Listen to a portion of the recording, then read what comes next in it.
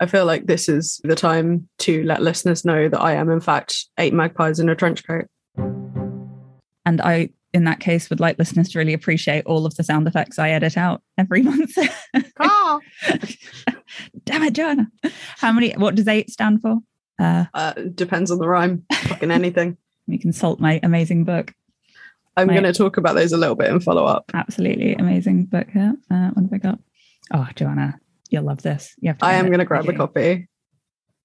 For a whore. You can have 8 for a whore. That's nice, isn't it? Oh, I'm having that one. I am 8 slutty magpies. Or for a wish. You can be both. I am a whimsical whore. Yeah. Putting that in my Twitter bio. Oh, wait, I need to make a proper LinkedIn profile. I'm going to put that in my LinkedIn bio. Sure. It's not like you want jobs. No, God, no. No one, please don't employ me. I'm trying that like treat them mean, keep them keen thing. Do not fucking give me a job as a narrative designer. In fairness, if someone gave you a job as a narrative designer now, you'd be very unhappy. Yeah, I would never clue what the fuck I was doing. The more I learn about it, the more I realise I know nothing. But I made a very small shit level in Unreal Engine today. Looked pretty good to me. It is okay. There's this weird thing where if you look up, you can see through the floor into the room above that's made the lighting really fucky. But technically, that's not my fault. Just don't look up. That's down to the static meshes that I've downloaded an asset pack for it. I did not make all of that shit myself from scratch. What have I told you about static meshes? You need dynamic meshes. Yes, but dynamic meshes are a lot more less efficient. Okay. Oh, I've got no fucking idea. Generally, dynamic versus static. Dynamic is going to cost you a shitload more at runtime. That makes sense. Bearing in mind, I've already nearly filled this computer's hard drive. Luckily, there's room for 3 more hard drives. Oh, good. I don't know how to put them in, but someone else is going to tell me exactly what to order and then put them in the computer for me. Good. So I'm not going to keep like randomly referring to something I won't tell you about, listeners. I have the Oxford Dictionary of Superstitions, which arrived in the post today. And it's from, I don't know, the 2000 and somethings. It's not terribly old, but it feels like it is because I couldn't get it as an ebook. It's just, eelskin garters prevent cramp rheumatism. Did you know that? There's so much about eggs here. Eggs after sunset.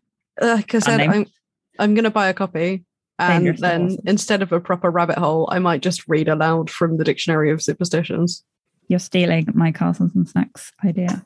To be fair, technically, we had a simultaneous Castles and Snacks idea. That's true. But I got mine in a millisecond before you sent yours. Yeah, that's fair. It's all good. I love it very much. It's a bit like Brewers, except it can focus more on the origins of each of them because it's only the one subject, as in superstitions. And yeah. I once again had a consult Brewers moment while planning this episode. So I think I'm going to make it a point to find something to consult Brewers phrase and fable on once per episode. I'd be surprised if I've ever gone an episode without looking at it at least once, but I don't always end up using it. I completely forget that I have physical reference books when I'm planning episodes, and I fucking Google everything. I Googled something, and like one of the first results that came up is, well, Brewer's Phrase and Fable says, and I was like, I have the book in front of me. Yeah, see, I've got all my my most used there and there. Right. They are within reach when I'm working at this computer, which I do if I'm planning in earnest. I'll do the odd bit on my phone. Well, because I do the post-its and then I plan on the computer, the post-its, I just star things to look up later and then I look everything up as I'm planning. Yes. Which means Brewers is at hand if I've used it for a previous episode and not put it away yet. You need a tiny little bookshelf somewhere in your work space. You can't have an office without any books in it. That's weird. There's 3 bookshelves in here. It's just my reference sections in the living room. Terrible. They're also sharing space with some fabric and shit. And why not? I'm not going to move the camera to show you how much fabric is in this room, Francine, but it's a lot. I believe you. It's so much fabric. I'm going to quickly follow up on a conversation we were having before anything the listeners were allowed to hear. But broom if we losing at sea. Sorry. Don't lose a broom at sea. It's bad luck. Well, that ruins my weekend plans. Carry on. I've decided that if we ever do happen to find ourselves at a in a situation where we could be cosplaying Discworld, say a convention, then I'm going to make us matching William DeWard and Zach Carissa Cripslock cosplays, which will mean nothing to the readers. Who's who? I think either would work. I was about to say, I feel like either of us would be happy playing either. Maybe I have to make 2 outfits for each of us so we can swap. Yeah, if we do 2 days. Because unfortunately we can no longer share clothes. No. But I'm thinking like 1940s like American journalist, but in like Regency fabrics. So anyway, that's what's on my brain right now because I've got an actual sewing project I need to be working on that isn't that. Good. Yes, it's absolutely. Like last night when I was meant to be researching things I'm really interested in for this podcast, but because I was meant to be doing it, instead I went and stalked all of our exes on Twitter, which I didn't enjoy at all, really. I don't know. As I said last night, the best revenge is living well, but sometimes you need to make sure that you are in fact living better. Yeah. And otherwise, winning. How do you know? Speaking of living better, we're going to an improv night tomorrow. Oh yeah. Is that living better? I have no idea. I don't think I've ever been to a live improv night, but I did used to really enjoy Whose Line Is It Anyway? Yeah, I enjoy the odd bit of improv, but I think it gets such a silly rap from people who've been to too many bad improv things at Edinburgh Fringe. Yeah.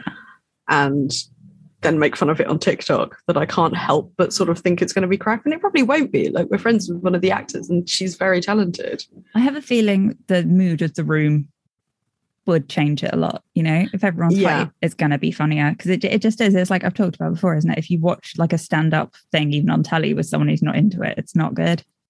Yeah, or it's like stressful. Like I find when I've taken people to see things I love or shown them things I love and they're not into it, then I feel an overwhelming urge to apologize and explain it. Yes. Yeah, which makes it worse. I did it for about... I promise not to let you know if I'm not enjoying it. Thank you.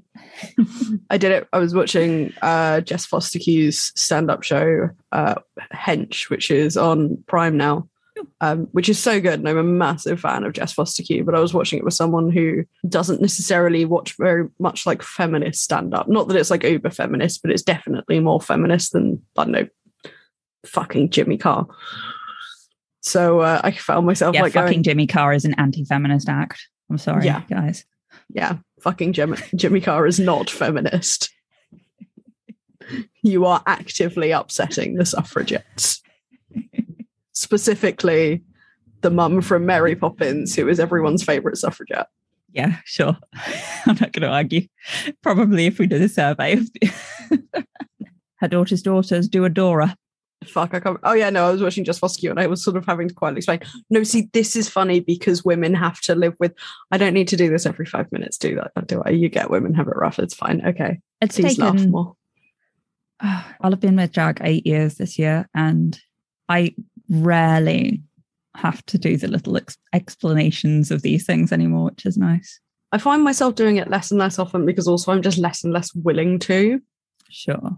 Like I was in the pub with some friends last week and they are people who I love dearly but who I don't always... There's a mix of like a couple who I'm almost identical to politically and then there's a few who are middle-aged men.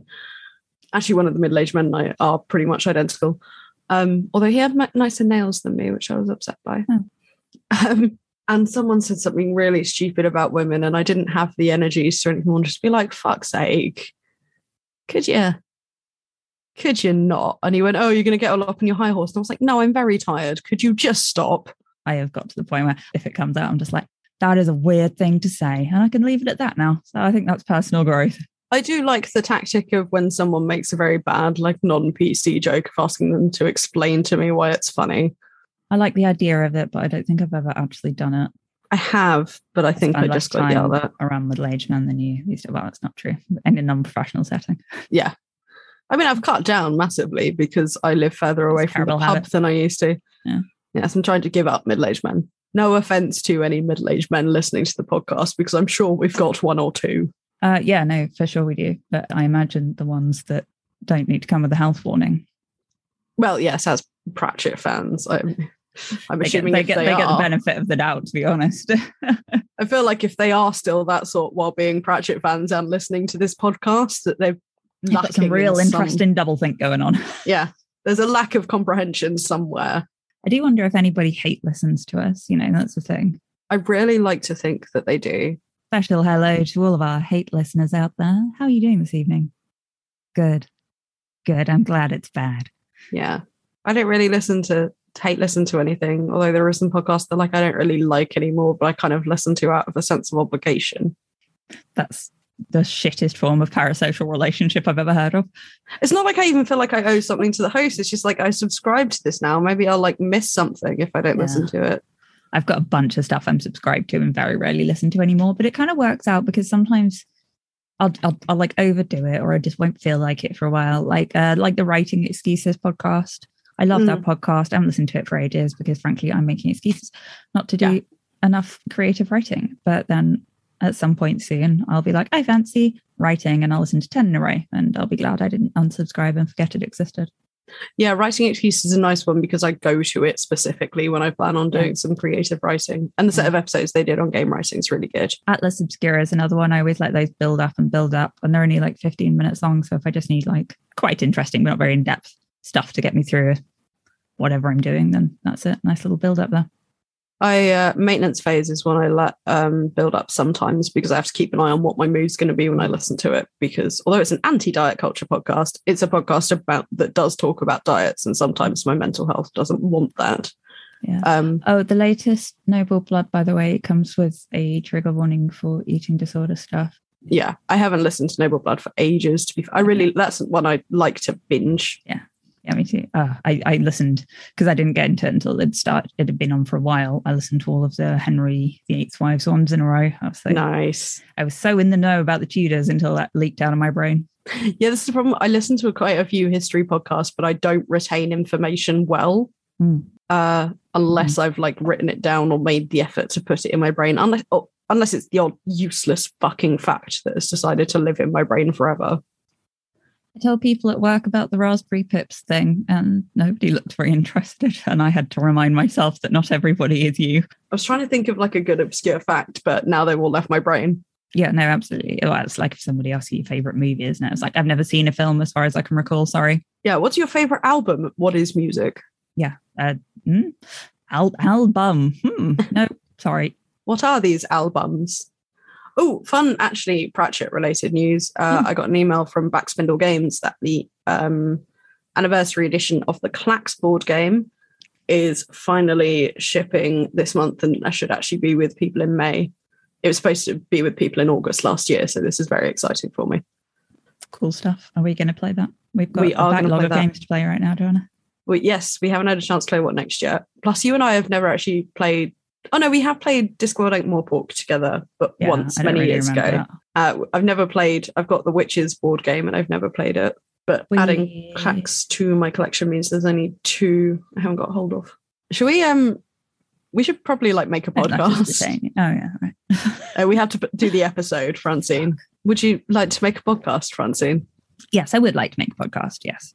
All right, let's make a podcast. Okay. Hello and welcome to The Truth Shall Make You Fret, a podcast in which we are reading and recapping every book from Terry Pratchett's Discworld series, one at a time in chronological order. I'm Joanna Hagan. And I'm Francine Carroll. And this is part 2 of our discussion of Carpe Jugulum. It is. We are seizing by the throat. No. I was going to say something Latin-y, but I forgot what I was going to say. That's cool. Cool. Note on spoilers before we crack on. We are a spoiler light podcast, obviously heavy spoilers for the book Carpe Jugulum, but we will avoid spoiling any major future events in the Discworld series, and we're saving any and all discussion of the final Discworld novel, The Shepherd's Crown, until we get there, so you, dear listener, can come on the journey with us. Cartwheeling across a terrifying bridge. Of course. With the skirt falling over your head. If you fancy a cartwheel. Of course. Follow up. Have we got stuff to follow up on, Francine? I want to see if I can play the Count censored video with a share screen so that the listeners can hear a bit of it.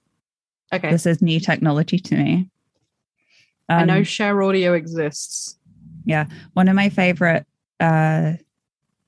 vampire-related videos, listeners, is The Count Censored, where somebody has edited a video of the Count from Sesame Street.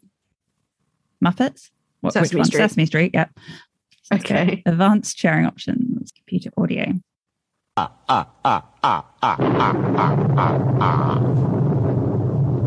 You know that I am called the Count because I really love to. Sometimes I sit and all day, but sometimes I get carried away. I slowly getting faster. Once I start in, it's very hard to stop. I'll link to that in the show notes, listeners. And it's still one of the funniest things I've ever seen or heard. Oh, it's somehow funnier with just the audio because now I'm creating the images in my head myself. Anyway, so that's nearly a follow-up. I have a small follow-up that I can't remember what it was. Was it the last episode or episode before last? You were saying that the annotated parachute file kind of mentioned the same thing sometimes, like bigger on the inside, always ended up as a Doctor Who reference. Yeah, that was like the Last Continent when we were talking about the tower. That's right. And I found quite a long forum post by Leo Bribart who put together the thing, and it's from 1998, where basically he was saying that the kind of scope of the APF expanded a lot because the idea to start with was to put down things that people might not get, and then he realized that things that people might not get was a lot wider than he thought, especially when people who didn't speak English as a first language started reading it and things like that. And there's quite a long explanation, which I found quite interesting, and I'm going to link to as well. Oh, cool. And then also, brief follow-up. I've been asking lots of people about magpie rhymes and superstitions, and pretty much everyone I have asked so far, of varying generations, only knows the 1 for sorrow, 2 for joy, 3 for a girl, 4 for a boy. Mm-hmm.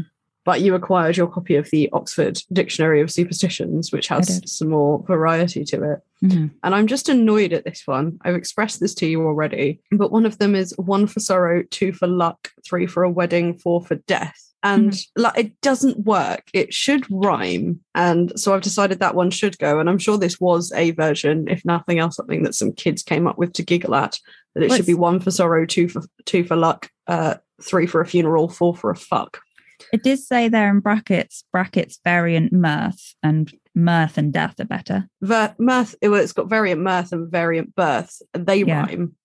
But luck doesn't rhyme with any of that, obviously. Exactly. So it should be 1 for sorrow, 2 for luck, 3 for a funeral, 4 for a fuck. Yep. The opposite of a funeral. Exactly. Kind of. Well, okay, so a wedding is the opposite of a funeral, but most people kind of. Christening, I suppose. Anyway. 4 weddings and a funeral, I think, has tainted our mind there. So. Yeah, well, 4 fucks and a funeral is a very different film, Francie. I mean, it could be cool. I'm not going to Google and find out if that's a thing. I'm not going to. Okay, good. Not without going into incognito mode. Yeah. Anyway. There's lots of cool stuff about magpies in there anyway. Yes, we'll go into that in more depth at some point.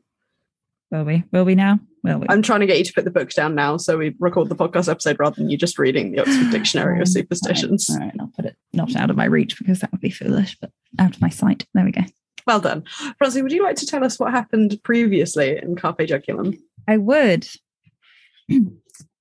Previously on Carpe Jugulum. 1 witch wrangles with 2 minds, 3 to a coven, the 4th feels maligned. Vampires roll in with the mist, to kingdom cowed and fears dismissed. Agnes swayed by revenant's charm, Perdita rallies, raises alarm. A cottage is empty to Nanny's concern. Magpie misdeed means Granny was spurned. Amazing. Again, tells us nothing, but I have to assume that everybody listened to part 1, which kind of isn't the point of a recap, is it? As the previously on. You're meant to have watched it anyway. It's like a reminder. So maybe that helped. It was like a really cryptic prompt. Anyway, would you like to tell us what happened this time, which is at least slightly more relevant? No, I've written the entire thing as cryptic crossword clues. Fantastic. I'm into this. I have not. No. I'm not good at cryptic crosswords. Apparently, I can't fucking say it. In this section of Carpe Jugulum, In the early hours, the Count and his family carefully try some vegetable blood as they enjoy a terrible glass of wine and endure a selection of religious symbology before suggesting King Verence to break their fast. Back at Granny's cottage, as Nanny enlightens Agnes on witchy hierarchy, they find Granny's christening invite in a nearby magpie nest. Mightily Oates arrives, having planned to look in on Granny, and accepts the offer to walk/be walked home with by Agnes. We learn that he remains pink fog free and able to see the vampires for what they are. Hodgezah, hunting the phoenix, bumps into Agnes and Oates and informs them he spotted Granny this morning, as the doyenne of drama herself carefully crosses the stream on a strange moor. She can't stop here, it's gnarly country. After a visit to Nanny, Agnes and Oates head to the castle to bring back Magrat and complete their trio. More coaches fill the road to the castle, and Agnes and Oates sneak in handily empty coffins. They're almost caught out by the intrepid Igor, but mightily Oates fightily smites him, and they acquire Magrat. Thank you, I'm really proud of that. Who may not believe in vampires, but certainly believes in Granny. As the Count uses magpies to search out Granny's mind, the witches meet at Nanny's to scry Granny before setting out for the gnarly ground. Hodges spots a shape-shifting bird and flames flicker as the Count discusses a wounded phoenix and Granny gone to ground with the family. At the gnarly ground, as Nanny worries about baby Esme, Perdita takes over and gets Agnes over the optical illusion of the treacherous landscape. In the caves, a sleeping Granny tries to keep them out and they find her firebird feather. She wakes and informs them that she shan't come back. Nanny pops back and in whispers, Granny admits that she just can't win this time. Back at Nanny's, a deal is struck with the newly arrived Macfeagle, giving them an island to protect the local Kubistes from Snafflin. Nanny plans a spontaneous mob for the front of the castle, while Agnes sneaks in to get the doors unlocked. An amorous Vlad shows her the family history, and as a holy water attack fails, he spells out the magpire plans. The Count confronts the mob politely, but flanked by a couple of threatening corporals. As the witches gear up to a confrontation and Oates fails at exorcism, Granny finally makes her dramatic entrance, only to be caught up by the Count. She sends herself elsewhere as Nanny and Magrat run, and the vampires plan to take Granny as sacrament, turning her in the process. Agnes and Oates are thrown out in the rain, and Granny is tossed out after. Meanwhile, Verence finds himself taken from the castle by something small, blue, and possibly a bit Pictish. Yeah. Cool. You're on one today. Yeah, that was good. Thank you. Lots of wordplay. I enjoyed that. We like to squeeze in a little bit here and there. Hey. Helicopter and loincloth watch. I am going to say that the Macfeagle have something of the loincloth implied about them. You reckon? Yeah. Well, if Nanny can see all the tattoos. Yep. And I'm going with Furtive Phoenix for the helicopter. Sure.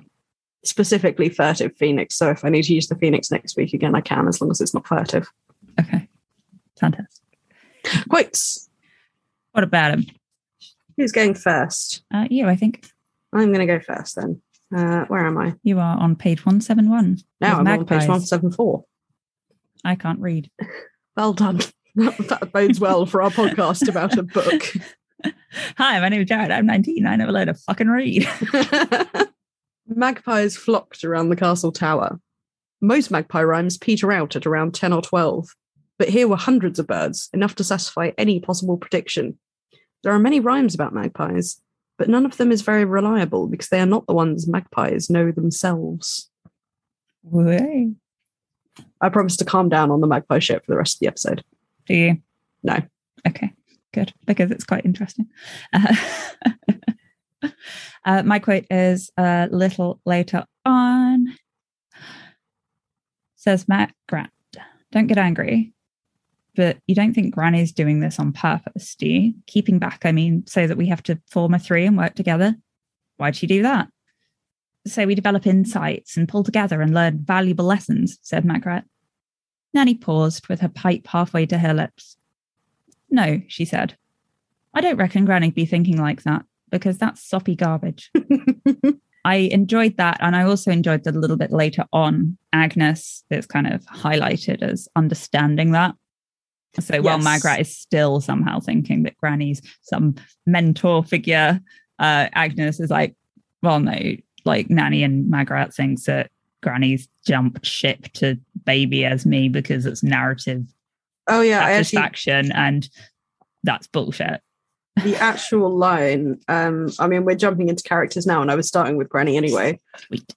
Was lending herself to the baby had a sort of rightness to it, a folklore touch, a romantic ring. And that's why Nanny and Margaret would probably believe it. And that's why Granny wouldn't do it. Granny had no romance in her soul, but she did have a very good idea of how to manipulate the romance in other people. Yes. Which I love that when you combine it with this idea of Granny waiting for the dramatic moment to walk in / always walking in at the right moment. Yeah. She may not have any romance in her soul, but she has a touch of the theatrics to her. Yeah. She knows how the story's meant to go, certainly. And she knows what her place is in the story because she chose it. Speaking of, I quite liked, and I didn't follow this up more, I'm not sure if you did, later on when it was you hold on to my hand, Agnes will hold on to yours. I've been this way a few times, it ain't hard. It's like a children's story, said Agnes. Yes, we're down to the bone now, all right, said Nanny. Oh, that was such a good line. That was nearly my quote.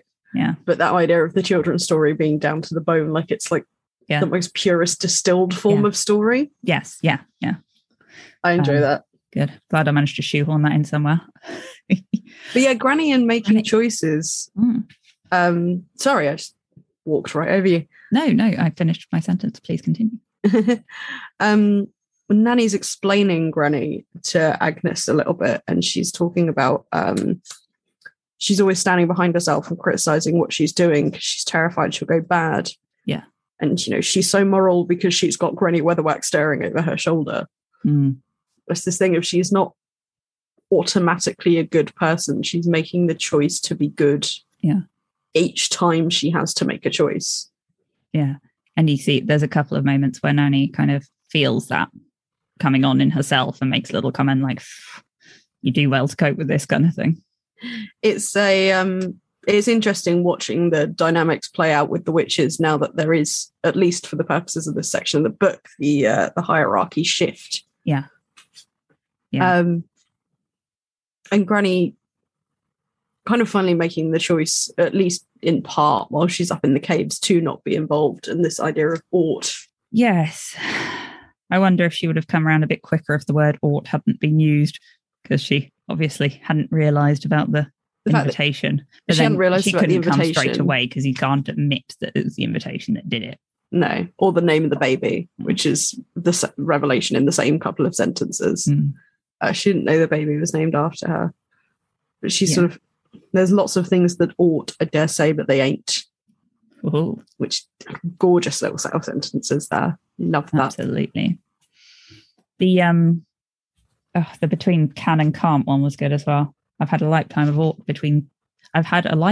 ought from can to can't, which then Nanny explained later, to the point where I imagine that Pratchett loves that phrase so much he then explained it through Nanny, because usually he wouldn't really, he'd just leave his little country sayings in for people to look up if they wanted to. It's like, no, I like that saying.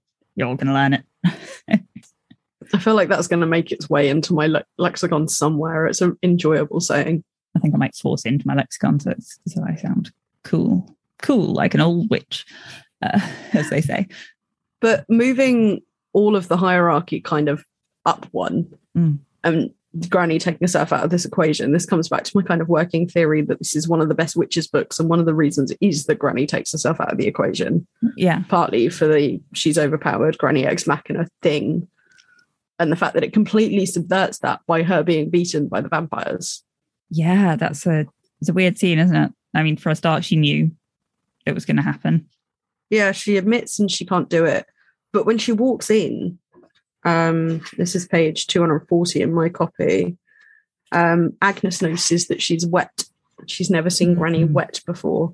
And it's such a good callback to Equal Rights, where she's walking through the rain without it touching her. I know. I always think of Granny when I walk through the rain. Like, maybe if I walk right, I won't get wet. So far, no luck. But I do feel cooler walking upright, like I don't give a shit through the rain rather than hunched over. Like, it depends on how waterproof my makeup is that day. Oh, yeah, no, I never really wear enough eyeliner for it to be an issue anymore. I've just accepted that sometimes I will look like a bedraggled poet, and that's okay. Did you ever find a rhyme for daffodil? No. And I wish not to discuss that. Daffodil, bath to fill. God, I sound like modern Major General nonsense now, wasn't it? Better Major General has never sat a G. That same bit where she walks in and she's wet, there is a line I feel like I'd be remiss not to mention, which is when the Count's saying, "Oh, and you're going to win, and then you'll give me your shopping list of I expect you to free." And she says, "No, I will expect you to die," which I assume is intentionally a James Bond reference. Is that I had no idea about James Bond movies. I'm sorry. I take it that was one of the classic ones, was it? As a very, very classic, famous moment where Bond's like being, I don't know, there's a laser between his legs or something. He's like, "Do you expect me to talk?" And the bad guy's like, "No, Mr. Bond, I expect you to die." Yeah. No, I know the line. Yeah. I was just wondering. Yeah. I didn't know which movie it was. I assume it was before this book. Yeah. Yeah. I don't know which one it is. I'm sure a listener points to the listener who tweets us first and tells us which one. Thank you. Thank you. I couldn't be bothered to Google it. Gold star to the listener. Yes. Metaphorical. Not allegorical. No, we don't do allegorical gold stars on this podcast and make an awful mess. Anyway. No, I don't know what I'm talking about, listeners. Thank you very much for noticing. So yeah, I mean, along the theme of hierarchy still is moving on to Nanny, where she is really not happy about the shift. It doesn't suit her. It's really interesting, especially when you look at her, like especially in relationship to Magrat, because Nanny works perfectly as a counterpoint to Granny because she's got all the sort of down human realness that Granny's kind of lacking. Yeah. That's her mother to Granny's other one. But when you put Nanny in the position of the other one and have Magrat as the mother, Magrat is a very different sort of mother because Nanny as the mother is all the kids are grown up. She coos over a grandkid and gives it a sweetie and gives it back. And even when they weren't, I feel like she wasn't like Magrat with her teddy bear shaped sponge and sponge shaped teddy bear. Yes. But Magrat is the mother with the baby strapped to the back and the early development, and I feel like that's theories. more Verance's influence, and she sort of that's true. Understands. But no one would have had an influence on Nanny. Which actually, jumping down to Magrat quickly, there's this great moment where Perdita just does not like her. Because she's not a wet hen anymore. She's not cringing. And also because she's being the kind of mother figure that Agnes and Perdita, by the sounds of it, don't particularly care for, where just automatically everybody gets a child label applied to them because all they're being right now is a mother. Which, yes. Understandable if you've got a small child, but like understandably annoying as well. But also I think it doesn't work because there sort of needs to be a bit of a wet hen in the group. And obviously it's not Nanny. And if it's not Magrat anymore, it could be Agnes, but not Perdita, who's too confident to be a wet hen. But then if you look at the actual dynamic of how they came to witchcraft, like Magrat was always a witch. Agnes is a very reluctant witch. Yeah. Who tried very hard not to be. Yeah. And she's not, although she is maiden, according to Perdita, certainly. She's not like that. She's not a shrinking violet maiden putting flowers in her hair and meeting a jester in a cornfield. She's got other things to be doing. Thank you. She's very busy and important. Yes, she's not deluding herself and magicking makeup onto her face or whatever Magrat did. Oh no, it was her hair, wasn't it? Yeah, she was trying to make her hair slightly more romantic. Yeah. Well, Agnes already has great hair, so. I do enjoy the descriptions of Nanny's cottage with the system of favour with the photographs. Yes. The passive aggression continues. It's a passive aggression taken to an art form, and I respect it. I also like Nanny's ability to summon a spontaneous mob. Exactly. Yes. A summoned spontaneous mob. Spontaneous mob, brackets optional, brackets obligatory. There's going to be a spontaneous mob storming the castle in half an hour. Put the word out. Tell everyone I said it ain't compulsory for them to be there. Yes. You don't have to come if you don't want to. It's like the very different toned no worries if not. Yes. There's two ways to say no worries if not. Yeah. Yes, there's the trying to genuinely say, no, it's fine, don't worry, please, I'm sorry I asked you anything. And then there's the, oh no, it's fine if you can't. Silence. That's another Nanny thing, wasn't it? Leaving a silence to be filled. Yes. Which is a repeating theme through the books. It's an enjoyable theme through the books. Yes, Fiennes does it very well. But Nanny does it. Nanny does it. I'm not gonna dive in much to Perdita's weird fat phobia. No, I mean, it does feel a little less irritating coming from the teenage girl arguing with herself, because that's kind of relatable. It makes sense. It's just also a bit tiring to read. Yes. I mean, it doesn't need harping on as much as it does. I feel like also there's a difference between, Perdita kind of saying it to Agnes about Agnes, as to Perdita saying it about like Mrs. Scorbick was the one she made a point of. Oh yeah, the cook in the castle kitchens. I do like. Sorry. Perdita kind of calling Agnes out and saying, oh, you're trying to be extrovert and dynamic. Yeah. You're trying to impress me. Yeah. She's such a toxic friend. We've all had that. I did like kind of opposite side to that when she was like, Agnes is too afraid to use her muscles. She's really strong. Like, yes. I can cartwheel off this thing, which is it kind of rings true. And there's somebody trying to make themselves small doesn't use their power. Yeah, it's the look at what someone who is willing to could do with this body, with this ability. Yeah. Although that said, there's always the you don't use all of your strength because it'll hurt yourself unless you're in an emergency and the adrenaline goes through. So I wonder if it's something like that with the. I feel like I'm not going to do that because I will pull all of my muscles. You don't give a shit. You're going to be punched out in a minute. Love how that's an anti-possession. Yeah, just technique. Deck them. There's some great stuff about the Abyss. Did you have any other notes on the witch dynamics? There's some great stuff about the Abyss. Mood. You know what? I just fucking love the Abyss in this. Great character development from the Abyss. Some one-liners from the Abyss. Fucking fantastic. I keep talking because I'm sure there was something else on the dynamic I can't immediately think of. I actually have the Abyss as a bullet point in little bits I liked later, and when I was worried I was going to put too many in, I nearly made it a location to just shoehorn more shit into this episode. Oh, I did like the fact that Nanny knew she could go immediately back and then get the actual answers from Granny. Yes, but it was the fact that Nanny and Margaret both knew. Like, that's the nice thing with Margaret. She's grown up enough to take some of Nanny's role, in that either of them could have been the one to go back and get those answers. Yeah, and the fact that Margaret kind of shoved aside all her nonsense as soon as she heard that Granny was. Yeah, she didn't believe in the vampires, but Granny she would go for straight away. Yeah. Good stuff. Oh, who's next? Let's talk about the magpiers. Magpiers, please. The family dynamics, we get a bit more background into how they've been raised to try and. I want to design that nursery wallpaper. Gertie the dancing garlic.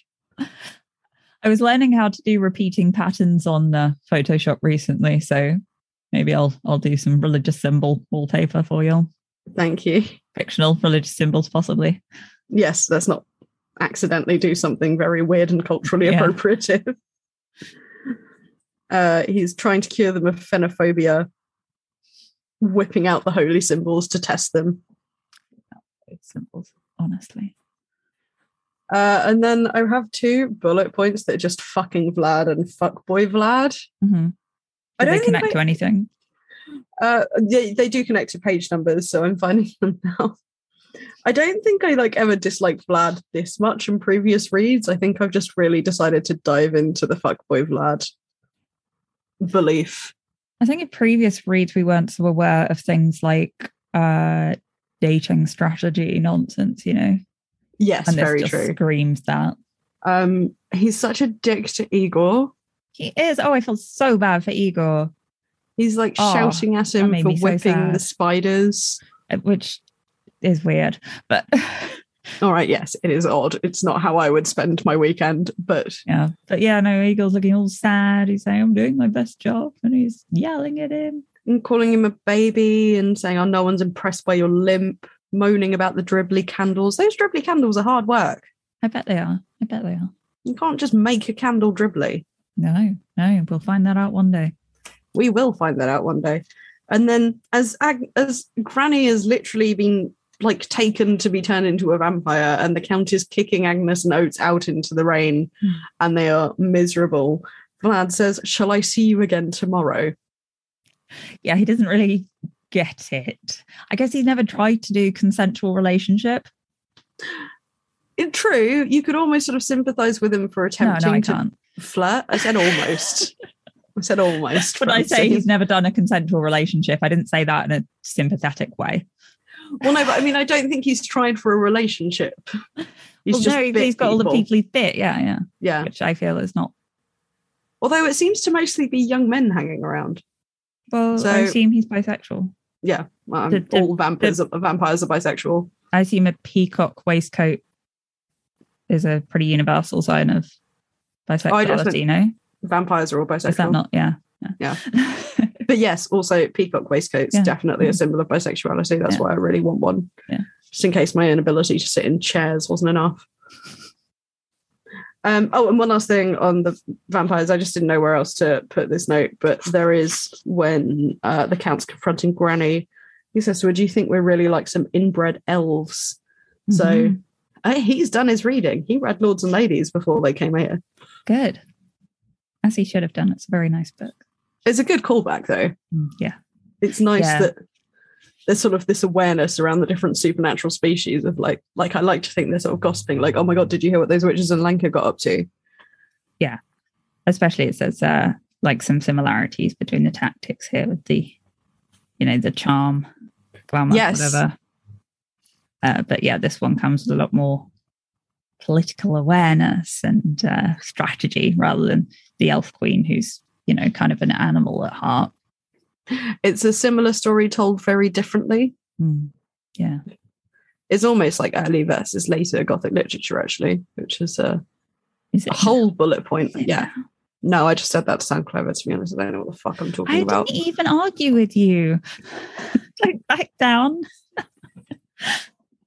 I can't argue with that. I've read very little Gothic literature. Yeah, I'm worried one of our listeners can. All right then. Where do we go? No, sorry, Mightily Oates. Mightily Oates. Mightily Oates, quite reverend. Quite boring. Oh.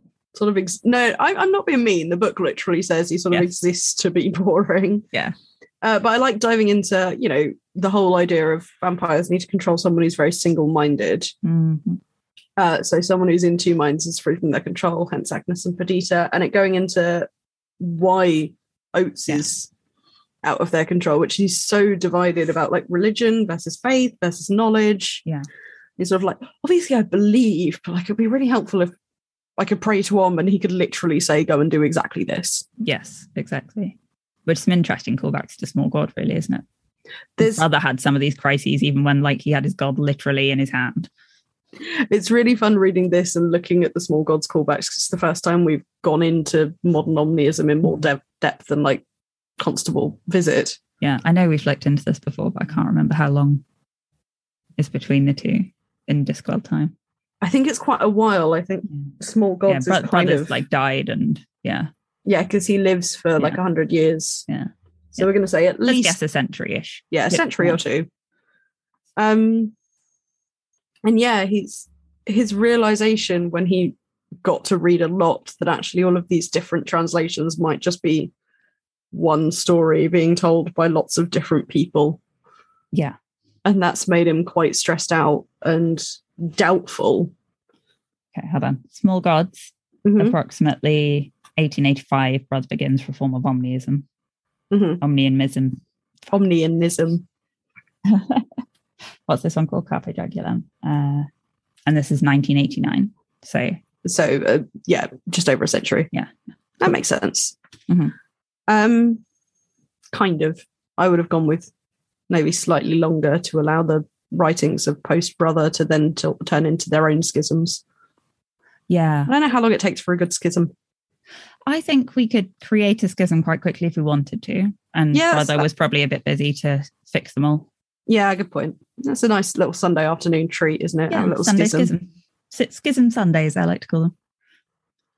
I don't, because I can't fucking say it. The Count using Oates' doubt against him, he can't get into his mind because of the doubt, but he can use it against him in other ways. And he's saying, well, you don't really believe enough to be intimidating. When I met all these priests and helped them write their fucking holy books, I mean, they were all wrong, but at least they were passionate about it. Yeah, yeah. And you can tell he's kind of going for the being nasty, because I can imagine the frustration that he can't just control him. So he's going for the other weapon, which is, I can see enough of your mind to really fuck you off here. Yeah. And it's a nice glimpse behind the Count, who's mostly polite and reasonable. Even when he's fighting the witches off, he doesn't really slip. Yes. I think with Granny, he does a little bit, doesn't he? Yeah. When he can't see her mind. He's trying to keep the... Yes, no, that's right. Yeah, it's the same issue. Yeah. And that seems to be... And I think the only reason we don't see him have a reaction like that about Agnes is because he's just not really paying attention to Agnes, because I think he's sort of written her off as Vlad's a bit. Yeah. Which obviously I don't like anyone disrespecting Agnes. She's one of my favourite characters, but I do like the idea that he automatically doesn't respect anyone who's hanging around with Vlad because... Oh, anyone who's not putting out for the Count. Eh? Oh, vampire puns. They are numerous. Oh. They bite. Oh. But they do suck. Right, let's carry on. That would have been so much better. I can't pun, Francine. It's all right. No, it works. It's a dynamic. No, okay. You build a platform. I work off of it. We go. Hodja. A one-man feudal system. He knows his betters. He knows when to doff his cap. Absolutely. Yes. I felt so bad about that Phoenix. I felt so bad about that Phoenix. Poor little ragged Phoenix. At least we know he's probably going to be okay. But it's very sweet. And this idea of the sort of nature of Phoenixes, and what if it's just there's an egg and the egg needs warmth, and maybe it's just very efficient incubation. Yeah. I want to clarify to listeners now, before we consult the Oxford Book of Superstitions, that I'm pretty sure you can't hatch an egg by setting fire to it. No, but there are plants that you can... there are plants that only grow through fire, aren't there? So, oh yeah, good point. In a universe where things are fucking weird already, I can quite believe this Phoenix thing. Oh yeah, absolutely. I mean, you know the old saying: "Give a man an egg, he'll eat for a day. Set fire to an egg, got a Phoenix. Confuse the man." Yep, absolutely. Unless he's Hodja, who's clever enough to cover his eyes. Well, I forgot that the Phoenix was wounded by the Magpieres. Yes. So when I was reading it, I was like, oh, that's cool. It sets fire to itself like a salamander dropping its tail or something. Like it's a bit of harm and a setback, but it's a self-defense thing. And then a little bit later, they mentioned the wounded Phoenix again. I was like, oh yeah, no, it was just hurt and died. But still, that's a cool idea. Sad little Phoenix. Spontaneous combustion as a defense mechanism, like that lizard that spouts blood out of its eyes. What? You don't know about the blood spouting eye lizard? No, I don't know about the blood spouting eye lizard. Hold on. I promise I'm not making this up. No, I mean, I believe you about the blood. While you look that up, I'm just short-horned lizard. That's what it's called. Short-horned lizard spouts blood out of its eyes. Amazing. Okay, cool. Gonna YouTube it puts people off, and it works. Well, yeah, I'd be put off by something spouting blood out of its eyes at me. Yeah. Toads, if you pick them up, will wee on you to make you put them down. And I'll tell you what, that fucking works from personal experience. I don't often pick up a toad. Well, my dog had cornered one. Oh, okay, yeah. And I picked it up and it went blah, like lots of cold wee. And I was like, oh, and put it very quickly down into the flower bed and hustled the dog inside and washed my hands, Googled toad wee or something. I was like, there's toads wee in self-defense to make whatever's holding them drop them. And I was like, well, that's very effective. I like falling for little evolutionary tricks. It makes me feel part of nature. I'll remember that next time I need to be in camouflage. Anyway, sorry, carry on. I'm just going to paint myself orange and walk through a jungle. Sorry, I ended up talking about toad wee instead of badass. We don't really go many places, and we're going to talk about gnarly ground more later, but I like the little reference to badass named because there was a donkey and it stopped in the middle of the river and it wouldn't go backwards, and so the town got named Badass because I think it was mentioned before in at least one other witches book, possibly even as far back as Equal Rights. I think Badass was probably one of the first vaguely amusing place names we got, wasn't it? One of the middle stupid little villages with nothing in it. But I can't help saying it with a slightly American twang because badass. Sorry, Americans. The word ass, isn't it? In an English accent, I suppose it's very difficult to say now because ass. Yeah. Sorry, because my husband is from Plymouth. I've kind of picked up saying asshole instead of arsehole anyway. Yeah. Apple also, which As opposed to Less American. apple. As opposed to apple, yes. As opposed to apple, which is how we pronounce it properly. Thank you, Francine. As the Cockneys would say, apples and pears. Apples and pears. Apple. As apple. Apples and pears. Apples and pears. Apples and pears. Get your apples and pears. £2 an apple. Very expensive apples. So we've still got like half an episode to get through. Badass. Yeah, should we go there? Yeah. Should we have a coffee and then? Yeah. It is held extremely unlucky to kill a cricket, perhaps from the idea of its being a breach of hospitality. Cramp bone, 1579, Lupton. 1,000 notable things. The little bone in the knee, joint on the hinder leg of an hare, doth presently help the cramp if you touch the greed place therewith. Often prode is from Suffolk, so that's a vaguely accurate offensive accent. Apparently, the rain which runs off the leads or roof of the church is said to be restorative. I would say not to follow that advice, knowing what we know about the danger of lead and religion. Yeah, that'd be good. Thank you. It is very unlucky to give a new bootlace to a friend unless he gives you a broken one in return. What? I rushed back so I could read the listeners' superstitions. Sorry, I took longer than normal as well. Yes, sorry, listeners. Yeah. Now you'll never know until you watch the video of our episode, which you never do. Which I can never be bothered to do. I don't want to look at my own face for that long. No, I mean, sorry, I'm just going to put my flower crown on. That's the joy of the True Shall Make You Fret Uncut. Yay, flower crown. Also, I want to be clear that this is white wine and not toad wee. Good. Just the little things. Should be red wine, really, shouldn't it? Fuck off, lad. All right, I like a woman with spirit. I like a man hunched over in pain. Right, sorry. Should we get on with the podcast? I guess. We don't have to. No, we should. Little bits that we liked. Mm-hmm. I've got a short one because we have so many other things to talk about. And I know you've got a lot of things to say about The Abyss. So. Not tons. Quickly before The Abyss, though, right at the beginning of the section, when we're talking about the hierarchy shift, Nanny's talking about the people who were the right shape mentally. She was never a maiden mentally. Whereas Agnes has an aunt who, 4 kids, still bashful around men, tell her a saucy joke, and if you're quick, you can cook dinner for 6 on her head. There's a hereditary blush that Agnes has. Which, if you had to pick one of the 3, which shape would you say you are mentally? Maiden, mother, or crone? The other one. I mean, possibly, it sounds odd to say, but I definitely a blusher when it comes to talking about, emotions, sex, anything. Considering how long it took you to just say the word sex there. I was trying to think of a less disgusting way of saying matters of the heart. So I just went with sex in the end. Yeah. Yeah. What about you? I mean, possibly crone as well. I think I'm a maiden crone fusion. As much as I have no parental instinct whatsoever, I feel like I relate to Nanny most, so I'm mother in that sense. Well, you are host, which I feel like is a mother, the child-free equivalent of mother. Yeah. I am a thankfully childless mother. Instead, God, no, that sounds bad. Yeah, not that. But yeah, if I had to pick one of the 3, I think I'm the most sociable and full of dick jokes. Yeah, for sure. For sure you are that. Yeah. Interesting.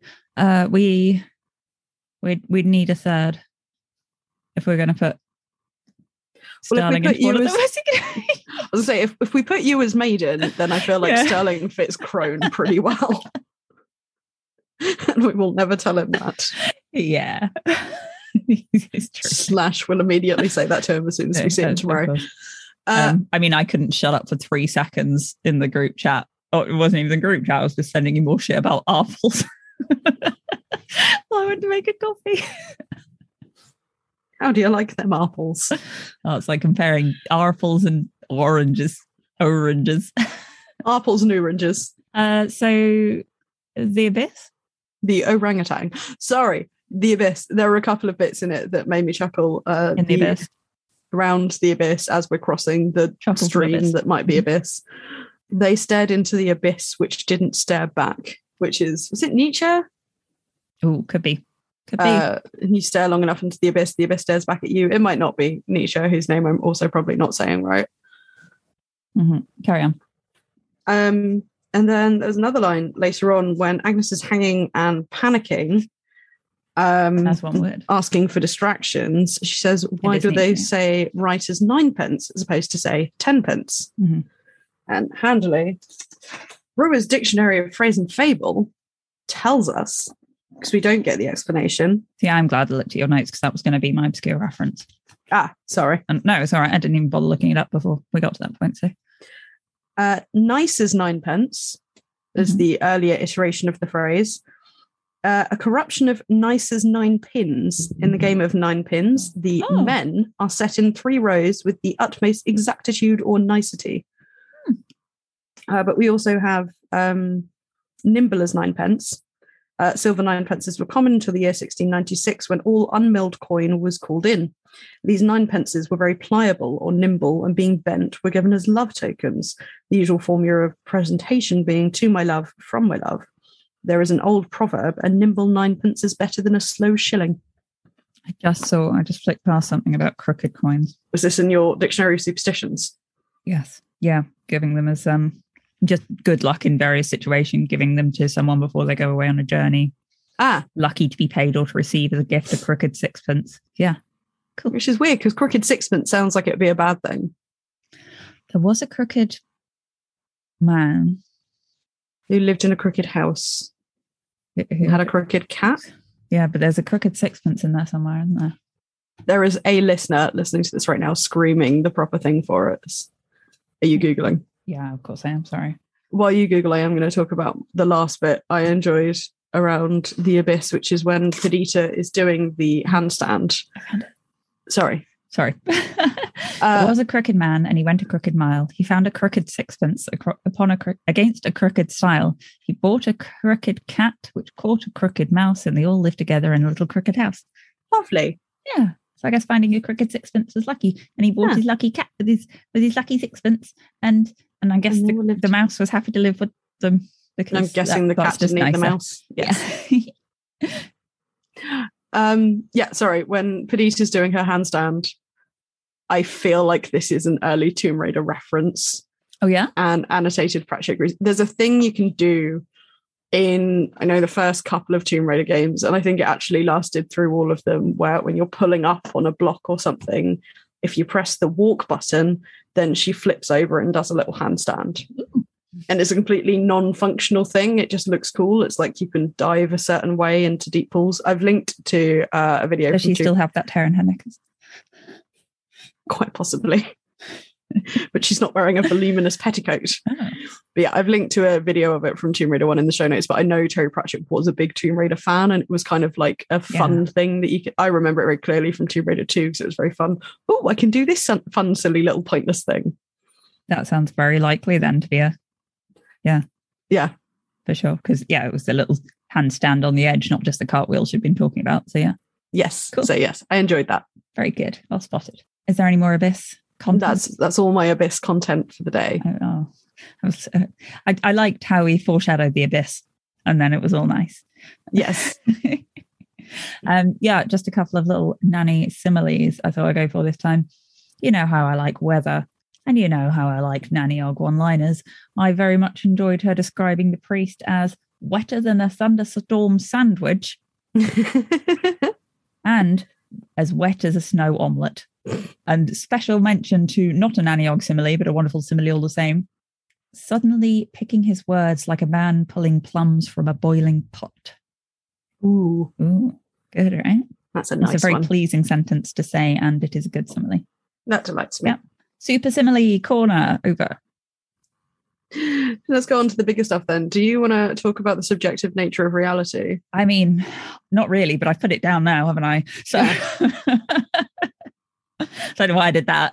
A stupid thing to do. No, it's not as deep as it sounds, because there's lots of interesting stuff on vampires to get through. So first of all, crossing this river in gnarly country, like how dangerous it is, possibly. How terrifying it is. How terrifying it is certainly depends on mood. Do you think if you had time, or like even if you didn't have time, if you were quite concerned about getting over safely, is there no way to get yourself into a better mood to cross this thing? Well, think about if you like try and think yourself happy, you end up more annoyed, and because you can't help. If it's like when someone says, "Don't think about pink elephants," the first thing that comes to your mind is a pink elephant. True. If you try, which is like the mental discipline is kind of part of what they do, isn't it? But I don't think they can do it on themselves quite so well. Oh, yeah. I mean, Nanny is so in touch with herself, she can't not feel what she's really feeling. Margaret has found a very solid centre of confidence, but also she can't get over her concern for Granny. That's really first and foremost in her mind. Agnes is quite scared of things, and it takes someone with Perdita's confidence to go, no, it's a little stream.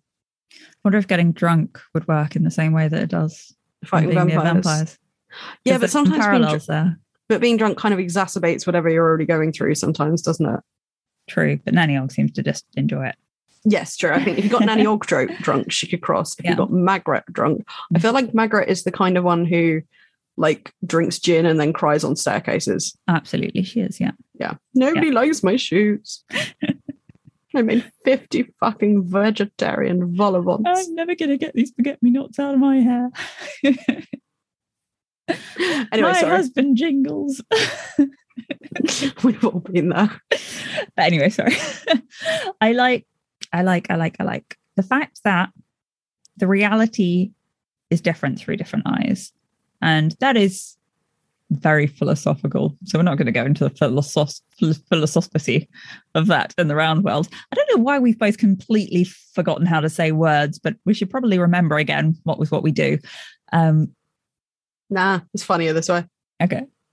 But for me, a kind of physical sense as well, I've always found it quite interesting as how much of your physical form shapes your personality. In that, okay, so similar questions arrive when you're talking about cloning somebody's brain, uploading someone's brain, or when you talk about performing a head transplant, the questions arise about, is that going to be you or just kind of a very odd copy of you? Because it's not being filtered through things like hormones, through things like a body just changes in various ways depending on what it's gone through, and how much does that filter your brain and your perception. It's also this kind of nature versus nurture argument, isn't it, of how much of it is filtered by what's around you and how much of it is built into your very bones. Exactly. And I like that there's kind of an example of this here by Perdita being able to see things as they are. Yeah. Despite being in exactly the same surroundings, because she's somehow separated from whatever it is that Agnes is getting anxious over. Yeah. So much is built into sort of Perdita being so confident, so extroverted. That's true. Yeah. Self-assured. Yes. But then the Mightily Oates' second mind is not that. And is also, I don't know, he never came to the bridge, but he's also impervious to the vampire stuff, but not, he gets a migraine from it, doesn't he? Whereas Perdita gets smug. I'd be interested to have read like Mightily Oates' reaction to the gnarly ground. Yeah, absolutely. Exactly. Yeah. For sure. And yeah, I'd really like the whole concept of gnarly ground is one of those Pratchett things that again stuck with me. Couldn't have told you which witch's book it was from. Everything down to the line about pulling on ridiculous wool socks to go through the gorse. It's just wonderfully described. And I think if you've ever been on a moorland in certainly England, and I'm sure lots of other parts of the world, you know exactly what it looks like. And how thick socks you would need. It's this idea of the stone bridges you've seen, even the dry stone bridges that look like they're going to fall down at any second. It's this idea of the land literally being scrunched up like a piece of paper that I really love. Fjordish. Very Fjordish. Fiddly bits, they took me forever. I got an award for them. I love the thing as well about like that being able to just about spot the way in like a gap between glass. And I don't know, it's all somehow incredibly imaginable, even though it's completely unrealistic, detached from reality. Yeah. But then also think about, a walk will feel like it takes longer if you're in a shit mood and don't want to, or if the weather's a certain way. And also if you think about favorite subjects, walking in different places feels different and feels like it's taking longer or less time depending on where you are. Like walking up in the moors is this very freeing experience where it can feel like you've had like a nice hour-long wander and then you realise you've been gone for 6 hours because you're enjoying it so much. I think that's when you get taken by the fairies, Joanna. Oh yeah, good point. That's a known side effect. But whereas no, that's 100 years. Yeah. I'm also talking about like how walking in different places feels for me personally. Obviously, your mileage may vary, but like walking in a city always feels very stressful, and like a 10-minute walk feels like it took an hour because you were so surrounded by buildings and people that it made everything more intense. Yes, unless you got nowhere to be. Yeah, in which case it can be quite nice. But even so, very different from walking in the open space. There's also the novelty of somewhere makes it very different. I hate taking the same route too many times, even if it's like one of my favorite walks. After a while, I'll just be like, I can't walk that again for a few months now. I'm gonna go somewhere else. Can't do it. And I think that's a time dilation thing. I think novelty always makes time pass a little faster or a little more pleasantly. But then again, I was reading that novelty makes time. It's the difference between the hours ticking by and the weeks or years ticking by, isn't it? Novelty makes time seem to go a little slower, in that the pandemic seemed to pass in a second into the pandemic, the lockdowns. Yeah.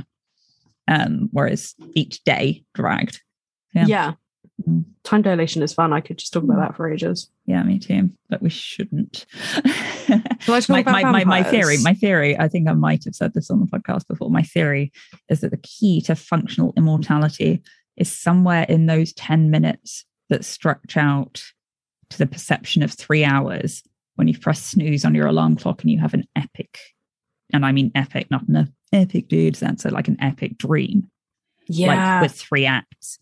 And it's only been 5-10 minutes when you've been asleep. I feel like the key to me living as long as I want to is in that. Somehow inhabiting that dream space time-wise, but not consciousness-wise. Yeah. Anyway, vampires. Cool. Speaking of immortality, yes. Amazing segue. Let's talk about vampires. Let's. So I talked last week a bit about the fact that this is obviously parodying the Gothic literature tradition. So I hid a note earlier so you can see it because it's really fucking funny. Okay. I had to go in to check that I wasn't like doing Joanna's research twice. So, because we're both interested in the same things, oddly enough. So I'm going to talk a little bit about the history of vampires and literature. I'm going to say to the listeners now, I'm mostly looking at Western literary traditions, specifically British, because if I started going into all the folklore and all the fiction, this would have been like a full PowerPoint presentation. As it is, it's just several, I'd say. Yeah. Quite possibly several. Yeah. Just touching on a few interesting themes. If you want more details specifically of vampires in Gothic literature, You're Dead to Me has a really good episode on it that helped me a lot today, and I've linked to it in the show notes. Also, so has Radio 4's In Our Time, which was on yesterday, actually. So it's the 7th of April, and it's still on BBC Sounds. There's a couple of very cool long programs about it. For a fun chat about vampires and pop culture, recommendation of the week is a newish podcast called Trial by Content. Oh.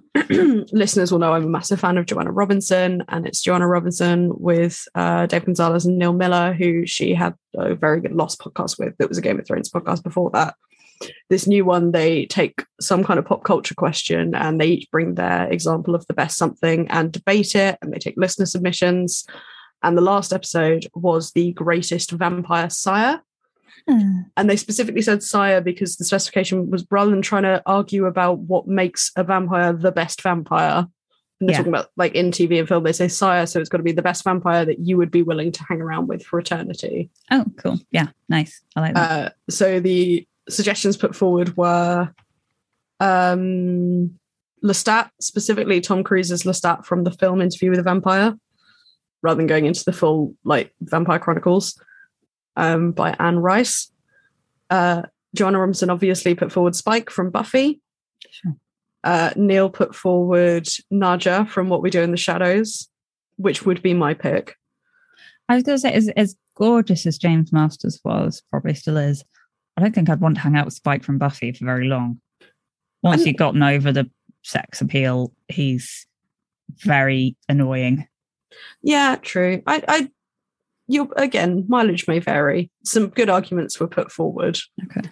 Some of the listener suggestions were great, including the Count from Sesame Street that they vetoed as their like listener pick, because what if you also got turned into a Muppet? But would you mind if you were a Muppet? I think I would. I don't think I'd want to be a Muppet. Okay. But the winner of the listener picks was Eric Northman from True Blood, which, yes, because who wouldn't want to spend eternity with Alexander Skarsgård? I don't know what you're talking about, but He's really hot. Okay. He's very attractive. True Blood is an awful, awful show that I fucking love. Okay.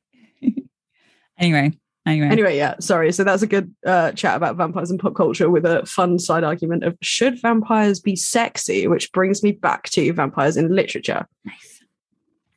So vampire folklore goes at least as far back recorded as the medieval era.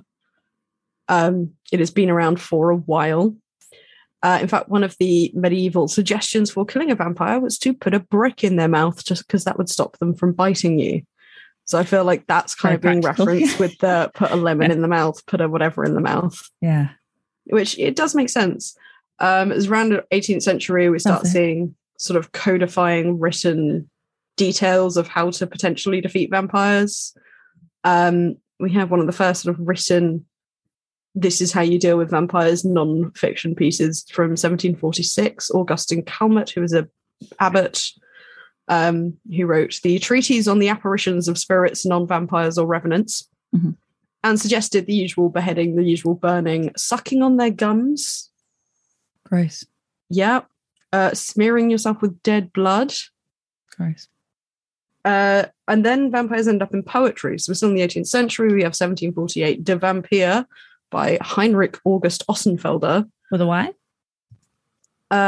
No, it's German, so it's Vampir. Okay.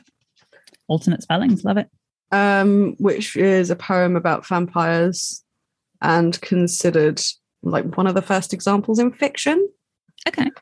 And then we go over to 19th century. We have John Stagg's The Vampire, spelt Y-R, which is probably one of the first like British poems.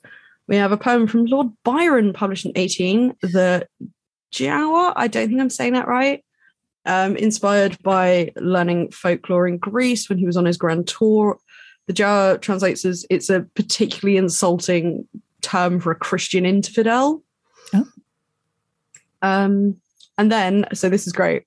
So in 1816, it was actually written in 1800, but published in 1816, we have Sam Taylor Coleridge's poem, Christabel.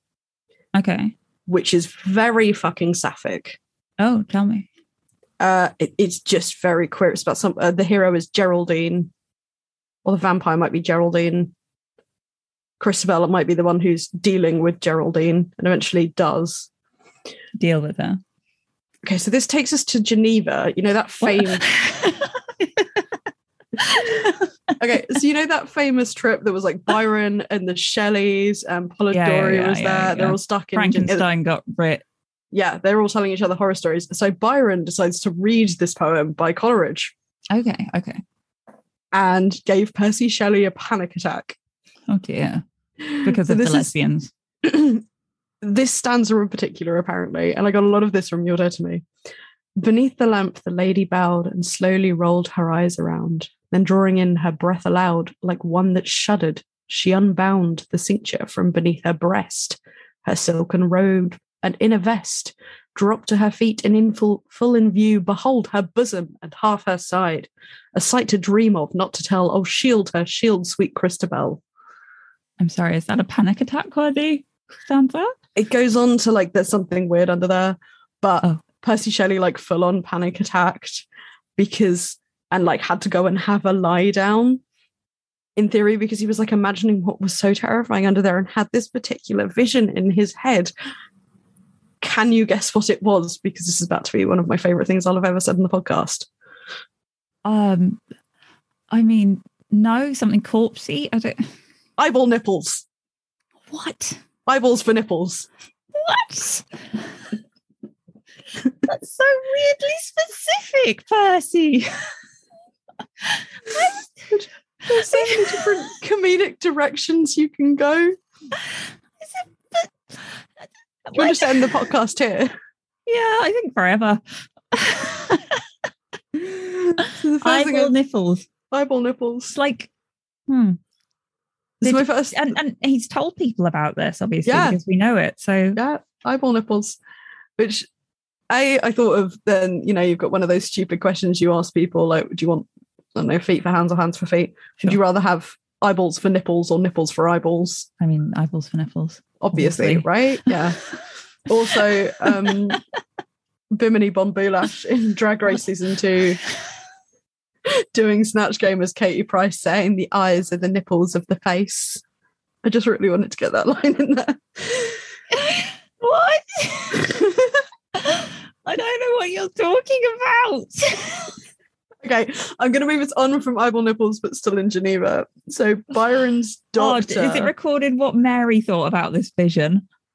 I haven't found any thoughts about Mary's opinion on eyeball nipples, but she went and she married him invented after. So she went and invented a genre in the other room. So I feel like, have you ever been so weirded out you just went and invented a genre about it?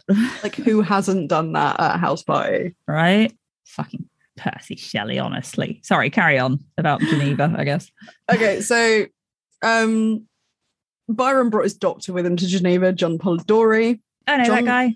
Yeah, Polidori went on to write The Vampire, which is kind of considered the first use of vampires in prose as opposed to poetry in Western literature. He was only 20 when he went on this little retreat. He was very young. And he didn't go and have a heart attack about eyeball nipples. No, unfortunately, he did kill himself. Oh, yeah, there was that. Yeah, because he wrote The Vampire. I mean, not officially. Well, he wrote The Vampire, and then his publisher was kind of a dick and decided to publish it under Byron's name because it would make more money that way. And Byron blamed Polidori for it. And Polidori ended up losing a lot of money and eventually killed himself. Maybe. But, Officially, he did not because he was allowed a Catholic burial. The doctor said natural causes. However, as he was a doctor and he was very depressed and 26. Yeah. Probably that. But yeah, interesting that was a thing. Yes. Yeah.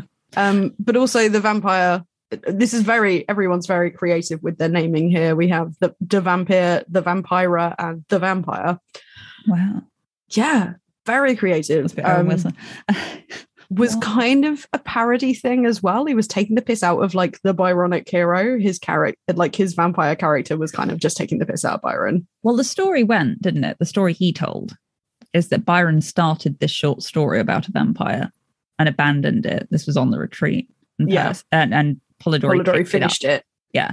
And there's some dispute. The whole thing is very muddy as to whether Byron contributed more than he did, as to whether it was even written on this retreat, as to blah, blah, blah, blah, blah. But yes, the rest, as you say, though, the whole publishing under someone else's name nonsense ruined his fucking career and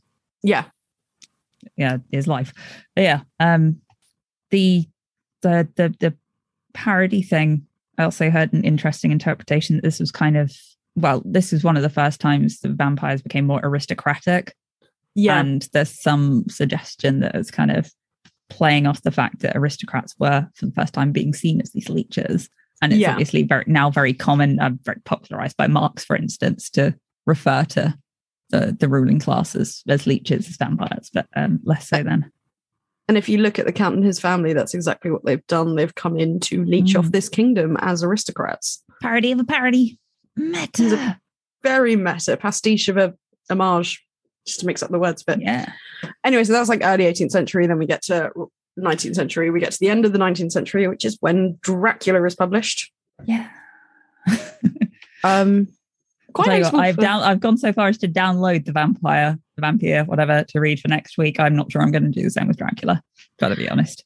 I've read it before. Actually, doing these notes did make me kind of want to reread it. I probably won't get around to it next week, though. I feel like I'm probably going to do a chapter or two just so I can compare them, So, really extensive in its use of actual Transylvanian folklore. Stoker did do his research. Good lad. But it's kind of where we start getting sexy vampires. You said that like it was a bad thing, but I know that's something you like. No, I'm very into sexy vampires. Okay. And there's lots of theories about vampires used in fiction and whether there's this kind of fear of immigrants, which is very much an underlying thing in Dracula. There are the good immigrants like Van Helsing and the Texan guy, and then there's the bad immigrant who's coming in on the ship eating the captain, and then that is fairly bad behavior. There's a very weird vibe to it. There's also this weird sexuality to it. There's Harker on his back with the women feeding on him, which is very submissive. And you're talking Victorian era, which, you know, sexuality was treated very strangely. And then there's also a lot of consumption sexuality, wasn't there, as well? The whole idea of like paleness and blood and everything was very hypersexualized at the time. Yeah. And then you also have there's a lot of popular theorizing. Obviously, we can't know for sure that Stoker was possibly gay. Oh, okay. And dealing with ideas of persecution around it. He was really good friends with Oscar Wilde, and he started writing Dracula about a month after Oscar Wilde was imprisoned for depravity. For gay. Yeah. And there were some very, very homoerotic letters between Bram Stoker and Walt Whitman. I feel like burying the lead there a bit with the evidence. Yeah, that's. So he was noted friends with a homosexual and started writing it after the homosexual was imprisoned. And also, he did sex talk with another man. Take your pick. Which is the most compelling evidence? Well, it sounds like they were a bit more homoerotic on Walt Whitman's side, and Walt Whitman definitely just sort of had that vibe. Who's Walt Whitman? American poet. Okay. But then there's also some interesting stuff about Mina and Lucy as the two women of Dracula, as to represent. You have the kind of new women's feminist movement coming in around this time. And Lucy is kind of this sexually ambitious new woman. You know, she's got these three men fighting over her. And then you have Mina, who's this kind of intellectual, ambitious. And you also bring in that as Dracula is really, really, I was very up on their technology. Right. It's very new versus old. You have Van Helsing and his gang kind of using shorthand, which was an amazing new thing at the time. It was cutting edge.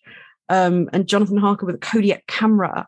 Oh, yeah. Yeah, that is weird, isn't it? Yeah. Against this thing coming in from the old country with his fog and his bats and his weird little bug-eating dude. Very old-fashioned to have a bug-eating dude. It is, yeah. And who brings their own fog with them these days? I mean, you can just buy fog when you get there. Yeah, like it's not worth the travel, the expense. Yeah, it's really hard to put a customs label on fog. Yeah, you have to kind of throw it at the fog. Hope it absorbs the bureaucracy. I'm going to bring this back around to Terry Pratchett, don't worry. Yeah, I'm sorry, I'm really not helping. But I love this idea. The vampires were invited into the kingdom, and that's why they can take over. Yeah, that was a nice idea, wasn't it? Yeah. And Dracula was probably the first book to really use the invite myth as part of the lore. It was a long-held folkloric thing because it wasn't just for vampires. There's lots of folklore about and superstition about not inviting things in. Of course, and you can't eat or drink or rest or learn someone's name or Yeah. But this kind of comes back to my whole idea of this. Like a lot of people think Carpe Jugulum and vampires and think Dracula. I feel like this is less a Dracula parody and more just in the grand tradition of Gothic literature. We don't have a little bug-eating guy. Well, I don't know what Igor does and doesn't eat, but... Yeah, I feel like Igor's more a homage to, like, the film parodies of Frankenstein. Oh, yeah, for sure. Like, I missed last week, one of our listeners pointed out, I think on Patreon, that one of Igor's lines was a blatant reference to the film Young Frankenstein. Yeah, which I should have got, because Jack went through all of those Frankenstein films fairly recently. Oh, yeah. Obviously, I had my headphones on. But yeah, bringing it back round to the actual vampires in the books is great. You have all these different ways to kill them that frequently do and don't come up in vampire lore and vampire fiction. Mm-hmm. And I feel like Pratchett's using the folklore more than the literature. Yeah. Things like the idea of them being very anal retentive, all these different ways to kill them. I do love a reference to an Aunt Carmilla because that's a reference to a vampire novel from, I want to say the early 20th century. I could be wrong. Oh. That's, again, very fucking gay. Just queer all the way down. But is that kind of the origin of the sexy figure-hugging black velvet vampire lady? I think it's a part of it. Okay. I think vampires are often, there's something heavily sexualized. You know, there's the penetration and the sucking. Wow, okay. What? I'm not the maiden. making that the episode title. No, we're not. We're doing eyeball niffles. Anyway, sorry, I've gone on about literature for a really long time. Oh no, yeah, but the Shrike. The Shrike? We were talking about the vampiric ancestors. One of them was the hint of the beak. I think it was called the Shrike vampire. Oh yeah. It's super. Do I mean Shrike? I might mean something else entirely. Sorry, carry on. But where this book works in the Gothic literature position in the Gothic literature tradition is the what's the Gothic literature position? Penetration. It involves a lacy white nightgown and some billowing curtains. Why has it always got to be white? So where it works in the Gothic literature tradition, Strix, sorry, not Shrike. It's a creature from Roman mythology that stabbed and drank blood through its beak. Anastasia Pratchett came to my rescue there. There we go. Thank you. Is that the horror in this book, the fear, and Gothic literature isn't necessarily horror as such, but the fear, the terror, the anticipation and thrill as well. Yeah, it's thrill, isn't it? It's suspense, thrill. But the nastiness of the vampires comes from how they treat people. It's not about them biting and feeding and violence. It's and I'm going to go into this as a much bigger thematic thing next week, but tying it back into these different myths and bits of writing about vampires. You've got this idea of Lacrimosa being the reverse, the parody that her and her friends acting human. I love that. It's a really nice play against the teenage witches we were talking about last week. And have we talked about this on the podcast? The whole normcore. No, I don't think we've ever talked about that, isn't it? But there's some Gen Z people who are just like dressing up as like normies as a fashion thing, I don't know. I kind of love wearing a sensible jumper and some well-cut jeans. Yeah, it's like cosplaying dads at a barbecue. Kind of. I do genuinely love this. All of them calling each other things like Wendy rather than Hieroglyphica. And her mate Gerald, who pretends to be an accountant. Depraved. But they're coming at this normality, this let's be as close to human as we can be in completely different directions. Lacrimosa's doing it to rebel, whereas the Count is doing it to make them more powerful. And suddenly it becomes a lot less cool when it's your dad's motivations as well, doesn't it? Exactly. This idea of drinking wine is actually kind of disgusting to her when you get right down to it, but she will pretend to be into it with her mates. I guess the difference between teenagers dressing as like vampiric goth lot and then the weird like Mason stuff with the funny handshakes and silly robes. Like, oh, all right, guys. Apologies if we've got any Freemason listeners. I don't apologize for that. It's very stupid. Oh yeah, pissing off the Freemasons. Good move, Francine. Okay, carry on. They'll have all turned off at the eyeball nipples. I assume we have no listeners at this point. Quite possibly. I'm sorry, I've gone on for far too long. But I mean, this is my fault entirely. Please continue. There's a reference to vampirism as pyramid selling. Oh yeah. Which, if you think about it, like obviously pyramid selling is to the 90s what MLMs are today. They are literally the same thing. Yeah. Literally MLMs are bad. Don't at us. Don't at us. None of us want never fucking Herbalife. Okay, rule for life, listeners. Unless there's some very, very odd exceptions, and you'll know them if they are them. If you have to pay to do a job for somebody, that is a scam. Yeah. There you go. But it's predatory. Yes. It's predation. Pyramid selling is very predatory behavior. Mm-hmm. It is about taking advantage and doing what you can. And vampirism offers the same thing that fucking Herbalife and Avon do. I'm not sure if I'm more scared of Avon or the Masons atting us. Actually, I feel like Avon is less pyramid-y this year. Yeah. Herbalife, I'll fucking fight. Avon's fairly bad, but not one of the worst ones. I can't think of any other one. I'll tell you what, that could be a rabbit hole one day. If you ever want some deep dive stuff into why MLMs are bad, I will supply that. I've done like the whole starting to join them thing to compare the literature and it's a weird mix of like fucking dodgy and cult. Yeah. And like it's known enough in pop culture that it doesn't fucking work. Like, so I binged a bunch of that show My Family from the early 2000s. Oh, yeah. Because I found there was an episode in that about them accidentally joining a pyramid scheme. Yep. It was in The Simpsons. Schitt's Creek. Yeah. Like, it's known. It is known. It is known. But this goes into the treating people as things thing. And this is starting to round out where it differs from some of the vampire literature is that the vampires often are somewhat enamored or close to their subjects, especially when you go into like the more 18th century, like the vampire poetry in the early 19th century. It's often their loved ones and their family they're kind of coming back to. Yeah. There's a lot less of this. You have the family connection in that this family of vampires are close to each other. Yeah. And a lot of the sexual stuff is kind of like it's more like a dom sub kind of more consensual stuff in some of the novels. Whereas, this genre, which I've also read some of, is very much this is vampires. No one would have agreed to this horror. if you hadn't. Yeah.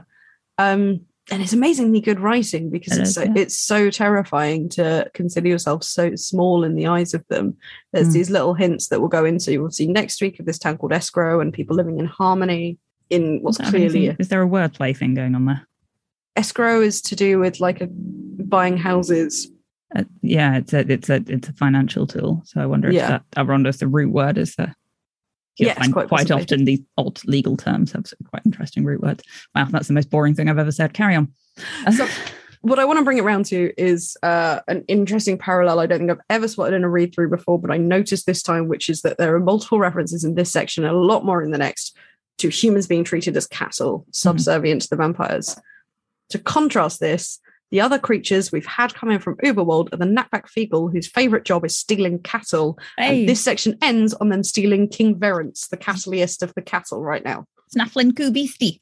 They snaffled a King Kubisti. A King Kubisti. Good. I'm going to conclude my unhinged rant there. Okay. Can I do a vampire fact? Yes. Or two that we missed because... Or not missed, but didn't come up because I find them important. Are they about eyeball nipples? No, they're about vampiric watermelons.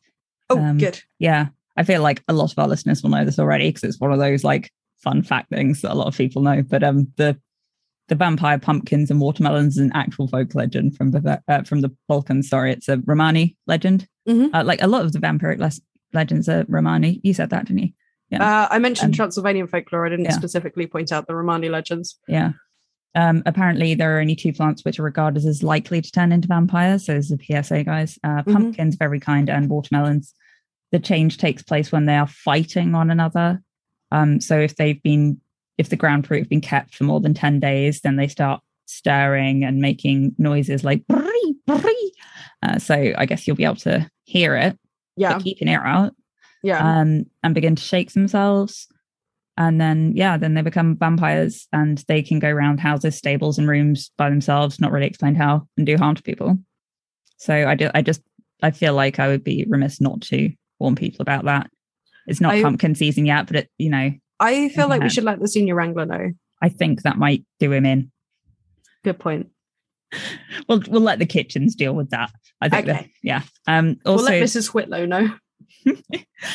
The other thing is I didn't want to interject when we were talking about bricks in the mouth because this is a bit gross. But in the 1700s, one of the vampiric law was shroud eating. There were like scientific books written on this concept of shroud eating, which were, revenants in general, before they became vampires, were very much a thing. I'm sure you came across this as well. There's a lot of crossover between like vampiric stuff and just revenants. And yeah. But basically when corpses were dug up for whatever reason, probably often because they were like, what if it is a vampire? Like me checking the fucking gas again. The shroud would be rotted away a bit and the face around the mouth would rot quicker. And I think that's because of bacteria and moisture just in that area. And so they came to the scientific conclusion that corpses were waking up and kind of eating the shroud in their own face a bit. I don't really know what to do with this information. Yeah, but then that kind of followed on to, so there's three main characteristics of what we would consider a vampire. And that is, it's a revenant, it sucks blood, and it's contagious. Yeah. And so they reckon like that third bit became more prominent as discovery of bacteria kicked in and like contagion became a a modern Fear. worry. Fear. Yeah. So I thought that was quite interesting. Nah. And that's all from the podcast, the BBC one I was on about that I'll link to. So Awesome. Cool. Do you have an obscure reference, Finial, for me? I do, and it's not even about eating your face. Or nipples? It's one that's relevant to us, Joanna. Yay! The stone witch found at the entrance of the cave where Granny Weatherwax is hiding out. This is from the forum again. Sounds remarkably similar to the stone witch found at the Wookey Hole Caves in Somerset. We've been there. Yeah, and Terry Pratchett replied to that, simply saying, "Bing." That and makes me happy. Yeah, the stone witch, for anyone who hasn't seen it, you look it up. But I mean, it's one of those things where you really have to want Squint to and see something. yeah. And also, it's a cave in candlelight when this was discovered, and all of that is all easier to see. It's lumpen, put it that way. It's a big lumpen stalagmite. Yeah. Yes, stalagmite. Yes. Yes, because tights come down. Yes, because they're holding on tight, and tights come down. When you're assuming the Gothic literature position. Oh my God, what's wrong with me? I think I'm rubbing off on terrible you. influence. Right, I think that is probably everything we should say. I think that's right. Yeah, it's nearly 10 o'clock. It's only going to get worse from here. Well, the podcast is definitely after the watershed now. I really enjoyed that, Joe. What a nice thesis you did. And you're right, It wasn't really a thesis. It was a nice little journey. Good job. Yep. See if you still like it when you're editing. Thank you for listening to this episode of The Truth Shall Make You Fret. If indeed you still are. If you're still listening. If you're still with us. Oh no, reality. Carry on. I can't be doing this. Francine, don't have an existential crisis when I'm doing the outro. We'll be back next week with part 3, which goes from where this section ended to the end. Good idea. Yeah. I'll tweet some page numbers. The page. I remember. 256 in the Corgi paperback. Oh, I've got 268 at the top of the show plan. That's because I accidentally did 2 different ends to this section and then told you the earlier one last week. Okay. And decided not to change it back. So again. 256. Yeah, so 256 to the end in the Corgi paperback. I will find quotes and things and tweet them. Speaking of, in the meantime, until next time, you can follow us on Instagram at The Truth Shall Make You Fret, on Twitter at Make You Fret Pod. You can find our Facebook page, at The Truth Shall Make You Fret. Yeah, good job. Yeah. Join our subreddit community, r/TTSMYF. Send us your thoughts, queries, castles, albatrosses, magpies, and snacks. The Truth Shall Make You Fret Pod at gmail.com. If you would like to support us financially, if you really want to encourage us, go to patreon.com. Don't encourage us. Please do. Go to patreon.com/The Truth Shall Make You Fret. Exchange your hard-earned pennies for bonus nonsense like trips down the rabbit hole, and for our castles and snacks gang, some bonus recipes and superstitions. And some superstitions. Please do rate and review us wherever you get your podcast. It helps other people find us. And of course, just tell everyone you know. Yeah, maybe don't mention the nipples though. Maybe don't lead with the nipples. Yeah. They are the eyes of the face. Lead with the nipples. That sounds like another Katie Price advice, doesn't it? It's how you do the Gothic. It's how you do the Gothic literature position. Of course, yeah. Lead with the nipples. God, I'm so sorry. Until next time, dear listener, don't let us detain you.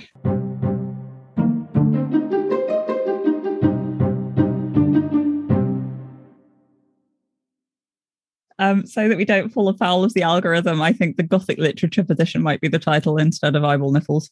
Oh, fine. Do you reckon? I'm happy to risk it, but no, I think like nipples you're right. might get us censored. Yeah, let's not put nipples how in the title. Society feels about nipples. No, it's fine. They're men's nipples, but they're not. They're female eyeball nipples. The algorithm doesn't know. How can you tell if the nipples are female? They're wearing mascara. Obviously, makeup has no gender. The evening eye nipple look. I was not thinking about makeup being gendered so much as cartoons that put mascara on the female, like cat or whatever. So you know it's like female. A bow on a skeleton. Yeah. They gave her bone titties. Oh dear. All right. Okay. Right. No, we're done.